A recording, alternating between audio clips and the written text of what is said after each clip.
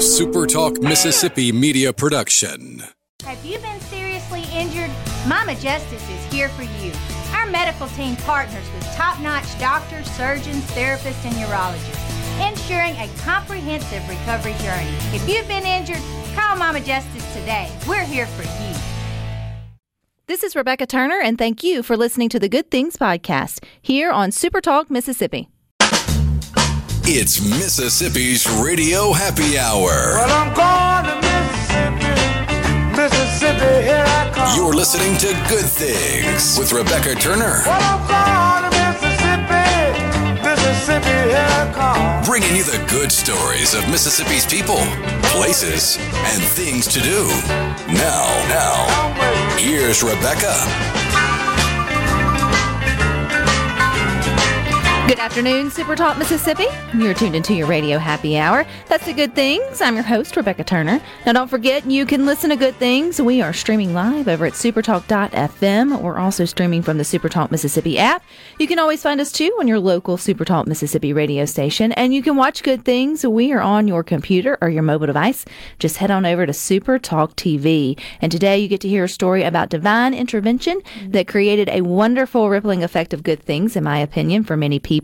Joining us in studio is Leah Cox. She's a living organ donor, and she's joining us today to share how she was the missing link to a multi-person donor swap, which is just mind-blowing, Leah, how it kind of all came together. But welcome. Well, thank you for having me. Okay, so you are 4 weeks post-op. That's correct. And I asked you if you felt like you were missing anything, and you said no. Absolutely not. And that would be a kidney, by the way. I did mention a living organ donor, a kidney donor. Okay, Leah, I've known you for a while, and I recognize that you had the personality that would absolutely jump in and help anyone in a minute.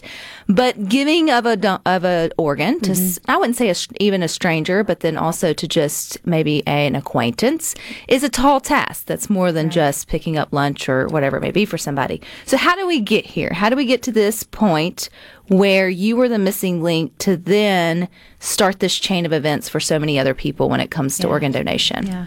Well, we are Madison County residents. My kids go to school at Madison Ridgeland Academy, and we came to MRA back in August of 2021, and it was at the first football game that we sat in as Patriots. And we were sitting with some friends, and that friend said, "You would never guess that our head coach was as sick as he is." And I was like, "What are you talking about?" And they were like, "Well, he needs a kidney." And said that he's been waiting for a couple years. And at that moment, it just kind of pricked my heart that says, wow, I mean, somebody needs to give him a kidney.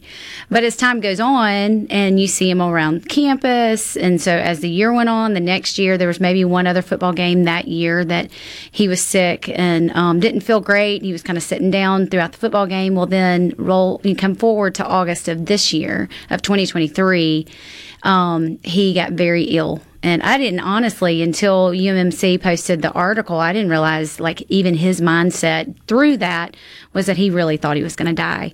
And so the administrative staff of MRA put out an email to our families that said, hey, this is the situation. It's dire, and we need to be, on our faces praying for the health of Coach Davis. And it was at that moment that my husband and I kind of just looked at each other and said, why not us? We're both healthy. We both have 2 kidneys. Obviously, the Lord gave us 2 kidneys for a reason. Why not us? And at that point in time, UMMC had put out some more information. I had reached out to Coach Davis's family. So they were actively trying to find him a living donor match at the time. Yes. Well, I think it was just at that point in time, he firmly believes, he's like, I think the reason why I got so sick is because it brought awareness to the need. And so when it was that bad, they were like, somebody's got to come forward to help him. And so, I reached out to his family, spoke to our headmaster at the school, and then I was placed in contact with the transplant coordinator at UMC, and she gave me all the task of things that had to be done before you could even be seen, and just started going down that checklist of paperwork and some cancer screenings that I had to have done, and submitted all my paperwork, and then it was just kind of a waiting game. From that point, Leah, are you now like in a system of potential donors for other people, or is it just sort of a one-way street because you've chosen Coach Davis as kind of like, you're trying to see if you would be a fit for him? Yes. So my contact to UMC was, hey, I'm considering being a donor for Coach Davis. And now there's a national registry. There are people that come forward as donors that don't have anybody in the registry and don't have any friends or family. And they just feel led. Yes. And so when I contacted them, I said, I need to find out if I'm a match for Coach Davis. And so that's kind of how the process started, going forward. Through the next several weeks, they had a lot of people come forward to see if they also were a match. And I think UMC kind of changed their process because they typically take a patient from start to finish with all the testing and everything to say yes or no. But it's a lengthy process. So then they started having to do some preliminary lab work to see and kind of weed rule you out. Yeah, and kind of weed out. So I was contacted to come in and do some of that lab work. And then I was contacted again that said, hey, you're, one of the 4 people that we're looking at. So I continue to do more lab work. Never seen that many test tubes in my life, but I continued to do some more lab work, and then I finally got the phone call on a Wednesday that said I was his match. At this point, does Coach Davis and his family know that there's maybe 4 potentials, or do they kind of keep it where, not in the hush, but it's like you don't want to give someone false hope if like nobody becomes a match? I mean, Right. Or were you in contact with them at all during this time? I was in contact with Coach Davis's wife. I'd met his daughters and spoken with Coach Davis a little bit about it, kind of early September. And then as it progressed, and it was me and 2 or 3 others that were going through lab work, just with HIPAA and things like that, there's only so much they can reveal to the recipients and donors. And so after my appointment, I contacted his wife and said, I'm not real sure how much they can let you guys know, but just to give you a sense of hope, this is what we're facing and this is what I know is going on. And she did know that there were several that they were working with, which was a greater hope than they've ever experienced in the 4-year journey for them. Prior to this, Leah, you mentioned you and your husband were both like, why not us? Which I think that's a courageous statement to begin with. Did you know anybody else who had been a living donor? Never. Like, is this completely, fresh water for you guys? Yes, it was total foreign thought. You see things on your driver's license about being an organ donor, and I didn't even know where to start. I contacted a friend of mine that worked for Moore, and she's like, well, that's a little bit different. Living donor and what I do is totally different. You don't want to be over here. Yes. But no, it was I've never even thought about it. Did you have questions? It honestly, from start to finish, was the most peaceful journey I've ever had. And I've had lots of journeys in my life, but this was the most peaceful journey I've ever taken. It was one of those things where I was just like, okay, we're going forward with this. We're going to do this. And there were some things that probably the main question for me was, what's my quality of life going to be like afterwards? What are things that I'm going to have to give up? And the main thing is like contact sports. And I'm like, I'm 48. I'm not contact sporting anything. And but as an active life, I live an active lifestyle, and I just wanted to make sure that, hey, can I continue to run? Can I continue to, if I ever want to do another triathlon, can I do that? And they were like, Can you have a glass of wine? Yes, but it's maybe not today. Not but today, but maybe I can. I think I'm a little scared right now, just because I'm like, oh, how's my body going to process? Selfish. I would completely ask that. I'm not saying it would keep me from doing it, but I would want to know. Oh, I Googled it. I mean, trust me. But yes, I mean, so I'm just following the rules right now of things that I need to do post-op, and once I'm released, I do have questions, going forward, what's next, but it was just one of those things where like I'm not backing down. And I had told Coach Davis, I guess it was homecoming week for us at MRA, and he had been honored as our homecoming hero. And I told him afterwards, it was a very emotional day for everybody, staff, his family and everything. And I said, just to know that, I want you to know that I'm going forward with finding out if I'm a match for you. And if I'm not, then hopefully me going forward and the bravery in doing that might spur someone else on to do this. And at that point in time, I didn't really even know about a donor swap or what all that meant. But I was just like, if I'm not your match, then we're going to make sure we find somebody for you. Where were you when you got the phone call, Leah? I was at home. I was at home by myself. It was probably mid-afternoon. My husband literally had just pulled out of the driveway, headed to Illinois to go hunt for 12 days. So the next several days after finding out I was a match, I had to navigate through all of those decisions and questions and everything, dealing with him in very spotty cell service area. So, but yeah, I was at home when I got the phone call.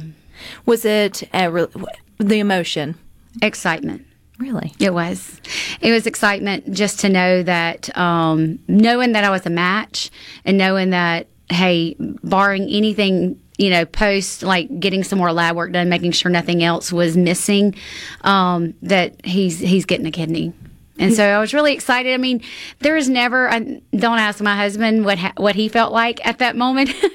It was more of a little shock for him. Not that he was fearful and not that we were not on the same page with our decision, but it was just like, wow, I'm offering What's up the odds of you being a match? You know what? I don't know. And I need to find that out because others come forward and then they're not a match. But Leah, you were a match for Coach Davis, but that's not where this good story ends. We got so much more to share coming up next. No such person, no such zone. This time I'm gonna take it myself and put it right in her hand. And if it comes back the very next day, then I'll understand. Writing on it, return to sender, address unknown. No such number, no such zone. Return to sender, return to sender, return to sender. Making your afternoon just a little brighter. It's Good Things with Rebecca Turner on Super Talk, Mississippi.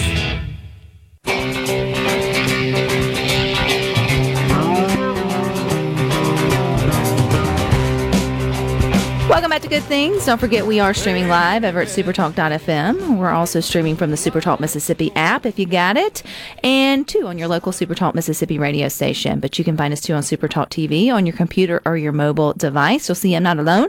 We're continuing our conversation with Leah Cox. She is a living kidney donor, or an organ donor, but it was a kidney. And she is telling us of her brave story of how she was literally the missing link, or your kidney was, for Coach Davis, the beloved coach there at MRA that was battling kidney disease.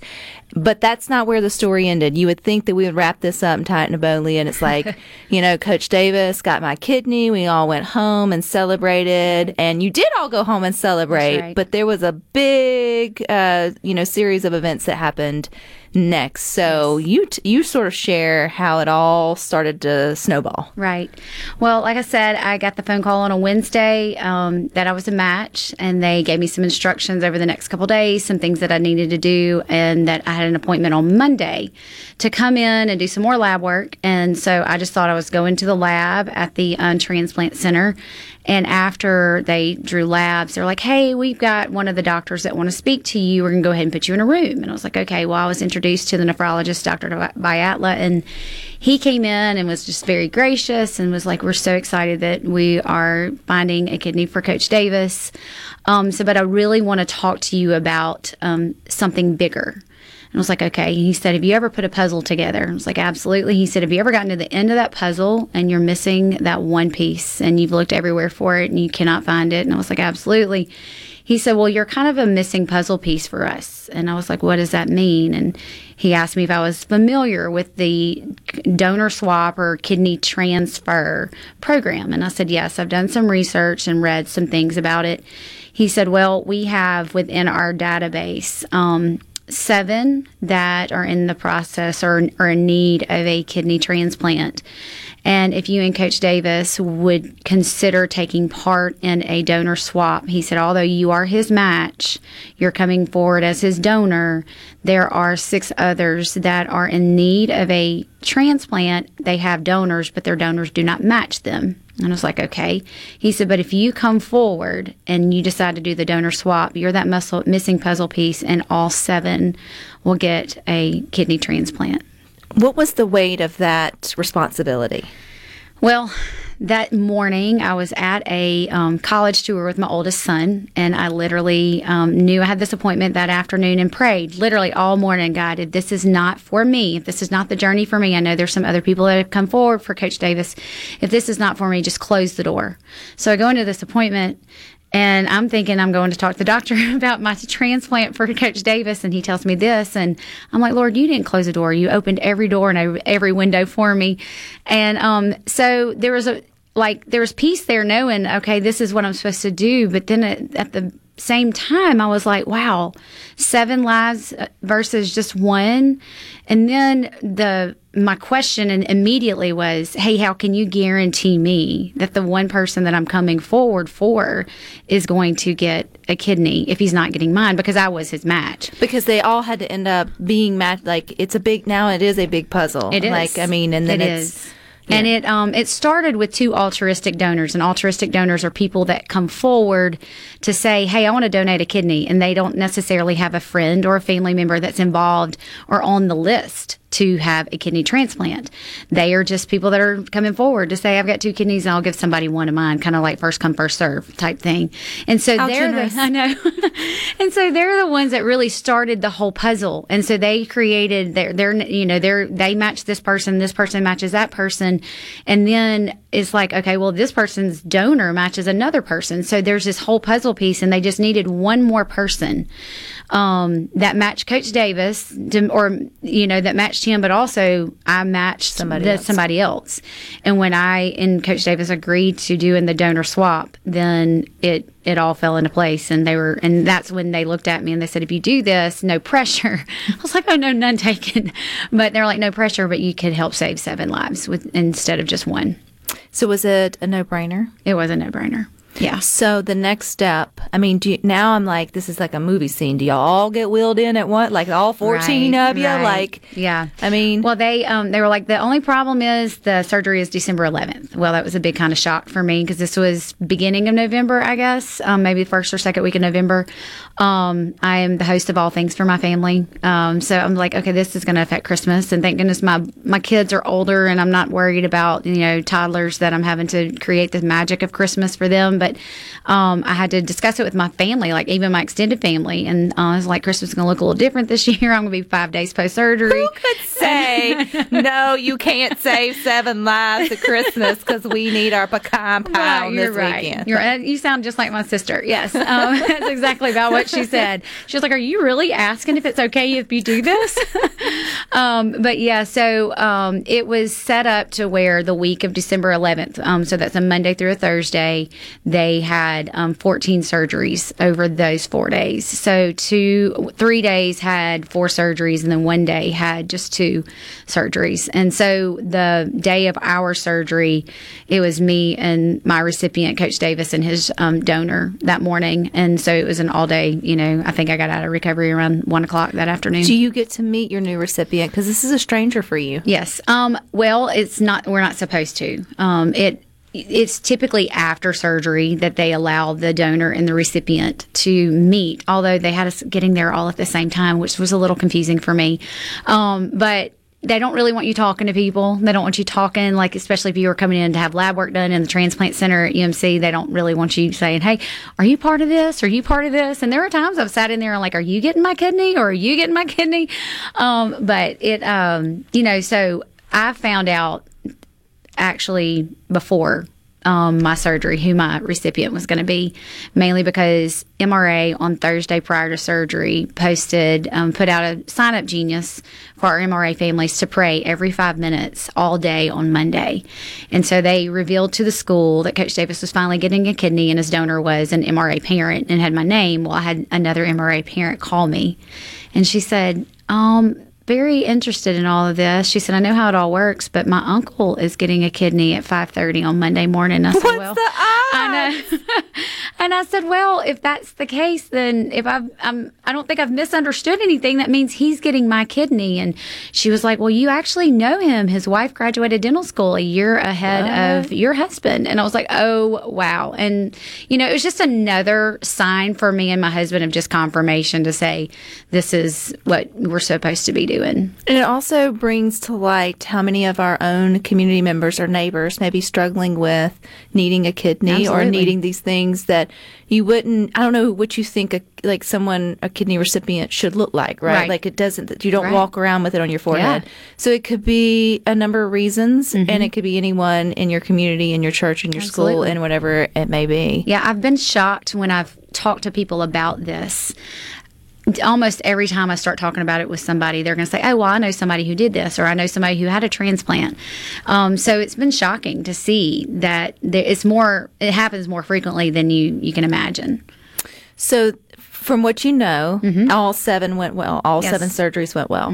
Yes. Have you been able to connect with Coach Davis after? Yes, we've talked several times. We've talked to his wife. I'm assuming that they have to be a little bit more cautious as far as the people they're around right now, just because of all the drugs that they're on with, the rejection drugs and all that kind of stuff. They just want to make sure they stay well for several weeks. For me, it's just, just be careful post-surgery and all that kind of stuff. But I've spoken with him and his wife, and I've also spoken with my recipient and his wife several times, and they're doing great. I got a text about 7 to 10 days after surgery from my recipient's wife that said that dialysis equipment had been picked up and taken back to where it belonged. So. Which I read and if you don't understand how dialysis works, or if you've never had a loved one or yourself been on it, that is like a cage that they have to live and be strapped to. I mean, it's life-giving, so they're grateful for it. Either going 2-3 times a week to the actual clinic, or now even having, and I say a luxury with with the deepest respect of being able to have the equipment within the home, because it's still not a luxury to have to go through, dialysis. So to have the freedom that comes with just being able to not organize your day around that is just it's an incredible gift. And I didn't realize that when I spoke with Coach Davis after we finally were like, "Can I talk to you? Can we talk about this?" I did not realize what he was going through every day when he left school, and especially like during football season when they're practicing to 6:30 at night. He's gathering his stuff, going home, spending time with his wife, eating dinner, and then he's 4 to 5 hours sitting attached to a machine and has to get up the next morning and do it all over again. With his schedule. Do you happen to know how many are on the the donor list for a kidney in Mississippi? And not in Mississippi. I know nationwide it's like 100,000 people. So honestly, you bring more awareness to being a kidney donor, then we could really clear that list quickly. And that's what we're trying to do today with Leah Cox's story. And we've got more for you coming up next.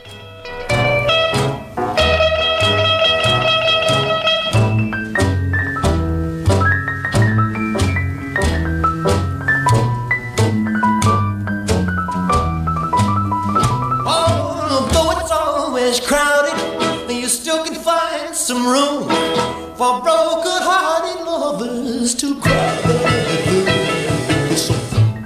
It's so lonely, Becky, babe. Well, it's so lonely. They'll be so lonely they could die.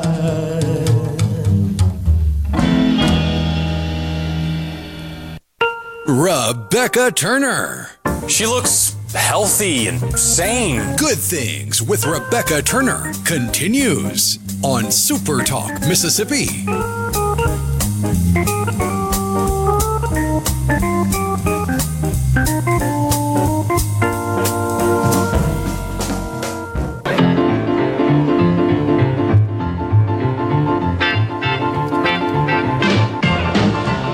Welcome back to Good Things. Don't forget you can find us on your computer or your mobile device. Just go to Super Talk TV. You can also catch us on your local Super Talk Mississippi radio station, or you can always find us too streaming live over at supertalk.fm.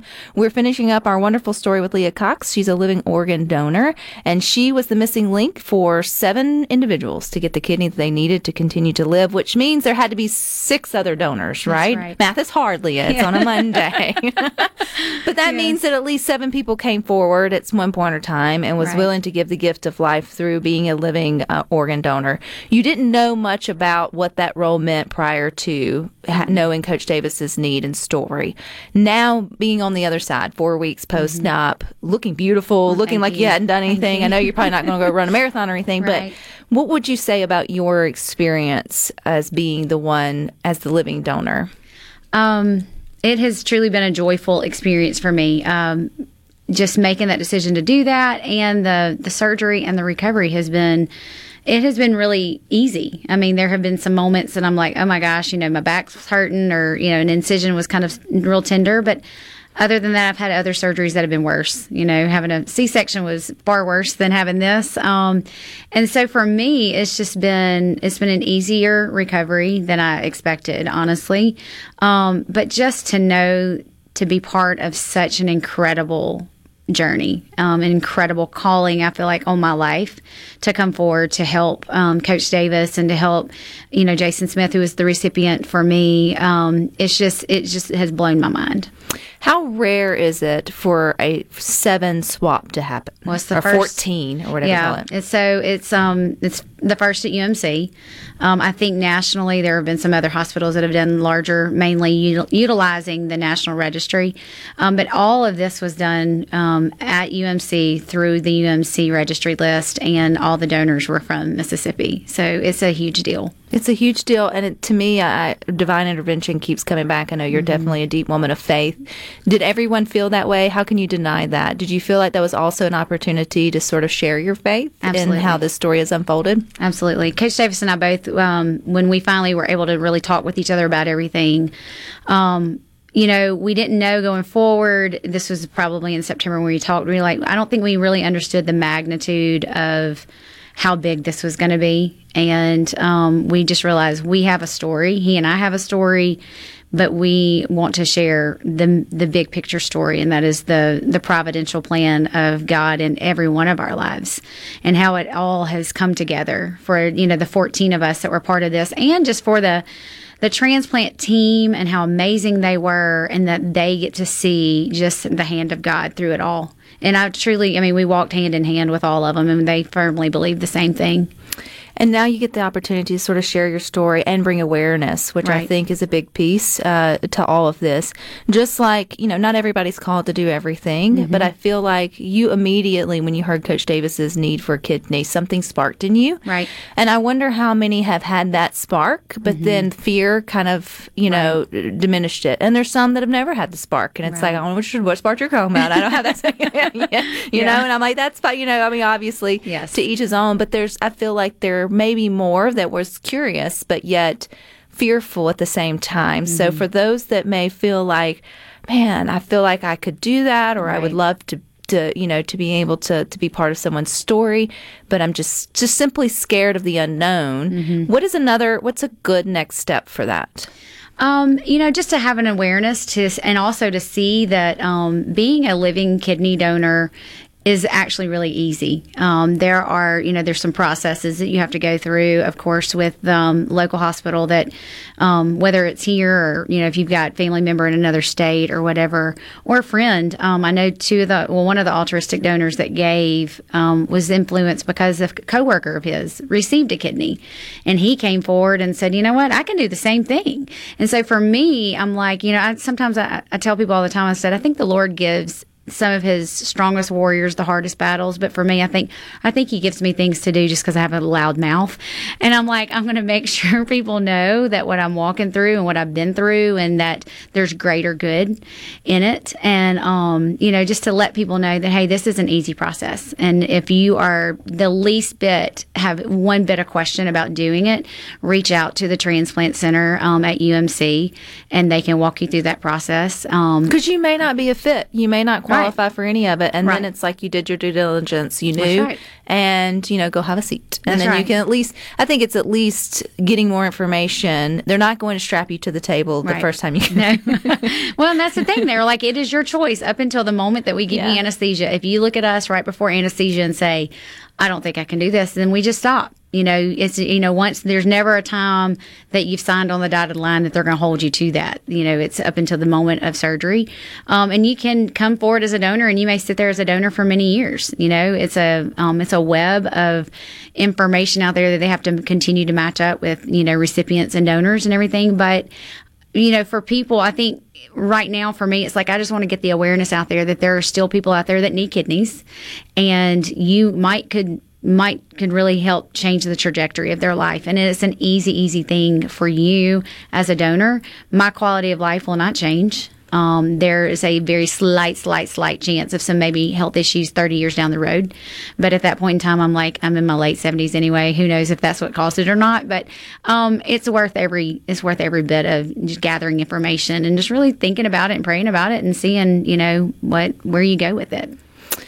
And where you go with it would be, you said at UMC for the transplant, at the transplant team. So you could just call there. Don't call Maura, because that's not. yeah, if you're calling Maura, it's not looking good for you.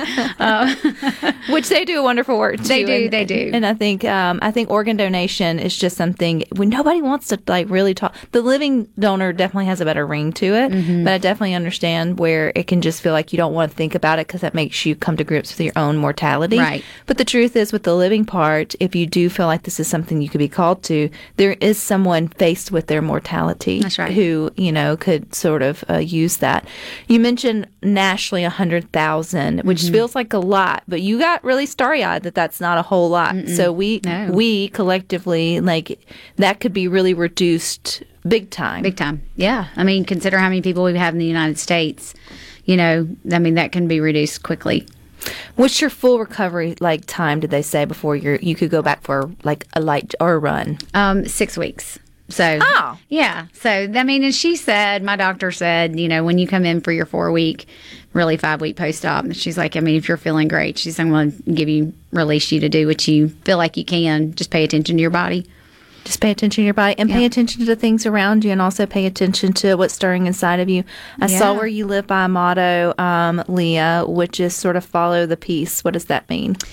Well, for me, it's just find the peace in my life, find the decisions that I need to make. And if you're faced with a decision that needs to be made and you've got questions and everything, is find the peace where you feel the peace the most, and then just follow it, because it's not gonna mislead you. And that was one of the things in this situation when I went forward to find out if I was a match. From the time that I started doing lab work, there was a complete peace, and there was never a time when I thought, okay, I'm real fearful here, because I followed the peace, and in the peace most of the time is his presence, and that's just kind of where I wanted to dwell. And I was celebrating. I was so excited. Morning of my surgery, I was like, okay, this is it. And I had a dear friend that was with me at the hospital, and my husband, and they were both like, oh, this is it. Here we go, And and I'm the one that was going under to have surgery done. I was like, let's do this, How long does the surgery last? About 2 hours for the donors. I'm not real sure for the recipients. It's probably different depending on the situation. Yeah. Well, it's more, it happens more often than you think. Someone texted in that said they had a kidney transplant back in April of 2023. And they received one from a coworker or friend that they had met 5 years prior, and that they are dialysis free for 9 months. Way to go. Which you just recognize, and you think about the crazy stories too of the people who wear the T-shirt "Need a Kidney" walking through Disney. But it's like you never know where those sort of matches line up, and to think what all it took to get these 14 Mississippians at the right place at the right time with the right. I don't know, entered DNAs and all the blood thingies and all this. Absolutely. Just sort of line up and then all say yes. I think it's a wonderful story that just goes to show Mississippians are always helping out each other. That's right. You need a cup of sugar, you need a kidney, whatever you need. We're definitely here for you. All right, Leah. Well, I appreciate your thanks time. For having me. Yeah, sharing your story. I hope if anyone felt the urge or just felt more curious about being a living organ donor, that they go and look into it. If you need a kidney, then hang in there. Absolutely. Right? Hopefully somebody will be encouraged to step up, a sort of step forward. And even if you're not a match, keep open that it could be the whole swappy-rooey. That's right. Sort of thing. Right. So we can all play our part. part and making sure everyone who needs a kidney gets a kidney. Yes. So Happy New Year. Well, Happy New Year to you. Thanks again. All right, you guys stick with this. We got a birthday to celebrate coming up next. I don't want to be a tiger, 'cause tigers play too rough. I don't want to be a lion, 'cause lions ain't the kind you love enough. Just wanna be your teddy bear. Put a chain around my neck and leave me anywhere. Oh, let me be. Oh, let it be. Oh, teddy bear. Oh, let me be. Oh, let it be your teddy bear. I just want to be your teddy bear. Upbeat, positive, and stories that make you smile. This is Good Things with Rebecca Turner on Super Talk Mississippi, the Super Talk app, and at supertalk.fm.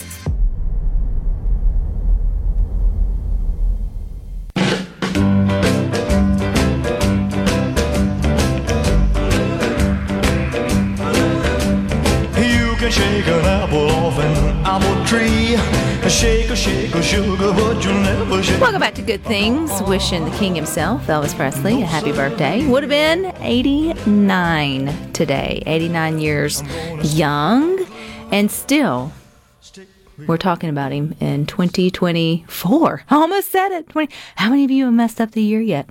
Nobody writes checks anymore, so that's out the wazoo. Used to really screw up checks, get all the way down, and then go to put the date on it and be like, I messed it up.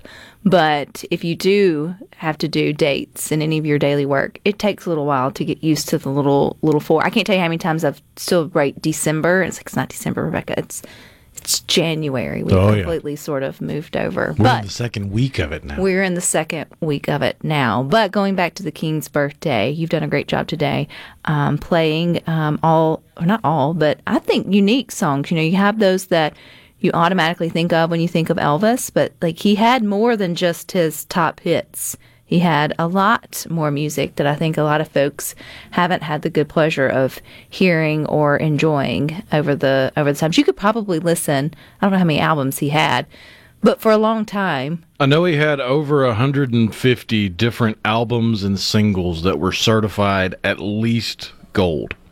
I wish they had movies back in his day. Yeah, he was in them. So he was in a few of them. If he would have pulled a Taylor Swift and did a movie of one of his concerts, I don't know if they would have been as same. I wonder if he would have beat, and I know it all had to have changed because of inflation. All I mean, he had TV specials. But he had TV specials. But still, I wonder if he could have broke box offices with young ladies and girls going to see that couldn't make it to his concerts. Well, considering he never performed outside of North America, I think even if it didn't do well enough in America, the worldwide box office to see a concert Yes. would have been huge. Would have been huge. So, based on no scientific evidence or research at all, we believe here at Good Things that Elvis would have knocked Swiftie off her high horse, and he would have won It was because the he had Gold more Globe. than 12 songs. He would have won the Golden Globe last night for, I can't remember what she was up for. Doesn't matter. But he'd have won. We just go on and just accept that as fact. Derek in Greenwood said, Elvis singing Never Been to Spain is excellent. I share this fact, I think, every time we celebrate him. But that was my very first CD. I remember getting it was not a Walkman, but it was the CD like Walkman. The Discman. Discman, and with the little headphones and all. And so my very first CD was the Elvis Greatest Hits. And my parents had bought it for me. So that was my very first The number CD. one album? Probably, yeah. I can see the cover, but I don't remember what it said. Did it have a gold cover on it? Yes. Yeah. That was it. And played it, and then obviously I Not to added be to my confused with collection. the Beatles number one that was red with a yellow one. No, my parents didn't buy me Beatles. It was Elvis. They felt like that was what I needed to enter into my music lexicon to begin with. Yeah, that little thing got played and played and played. I wonder where, I don't know where all my CDs went of all the moves. I was thinking about that the other day. Like, where did they all go? I mean, they were in the little CD flap that was over my visor there in my car forever.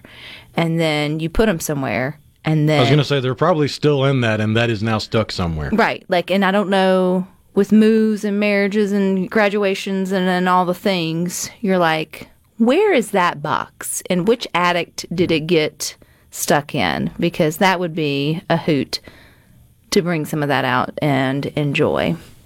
I think it would be enjoy. If you had a favorite Elvis song, what would it be for you? That's tough, because there's so many different, not genres, because I mean he was a multi-genre artist. He could do something as simple and soulful as gospel, and he's known as the king of rock and roll. And you don't usually put gospel and rock and roll in the same sentence anymore. But you should. Well, you could. I don't know. I think if I had to pick just one, it would probably be Jailhouse Rock. Just because it's so catchy. It's a very tight-knit, or not tight-knit, it's very well-written story of a song that can be taken off into many different directions. And it was kind of groundbreaking in the fact that we would not have music videos without Elvis and the concept of Jailhouse Rock. Or at least not in the same vein. We would still probably have music videos. They would have come along eventually as a way to market music. But without Elvis and that iconic performance of the jail cells with Jailhouse Rock, I don't think we would enjoy music the same way nowadays. I appreciated his peanut butter banana sandwich. There in a lot of his music I do appreciate, but I enjoy that on the weekly in my home, so I appreciate him for making that famous. I don't know if he started it, but he made it famous, and I can appreciate that. So happy birthday, Elvis. All right, stick with us. You got more coming up next. You got the boys with Sports Talk Mississippi from 3 to 6. Rhino and I'll meet you back here tomorrow at 2, but until then, I hope you all find time for the good things.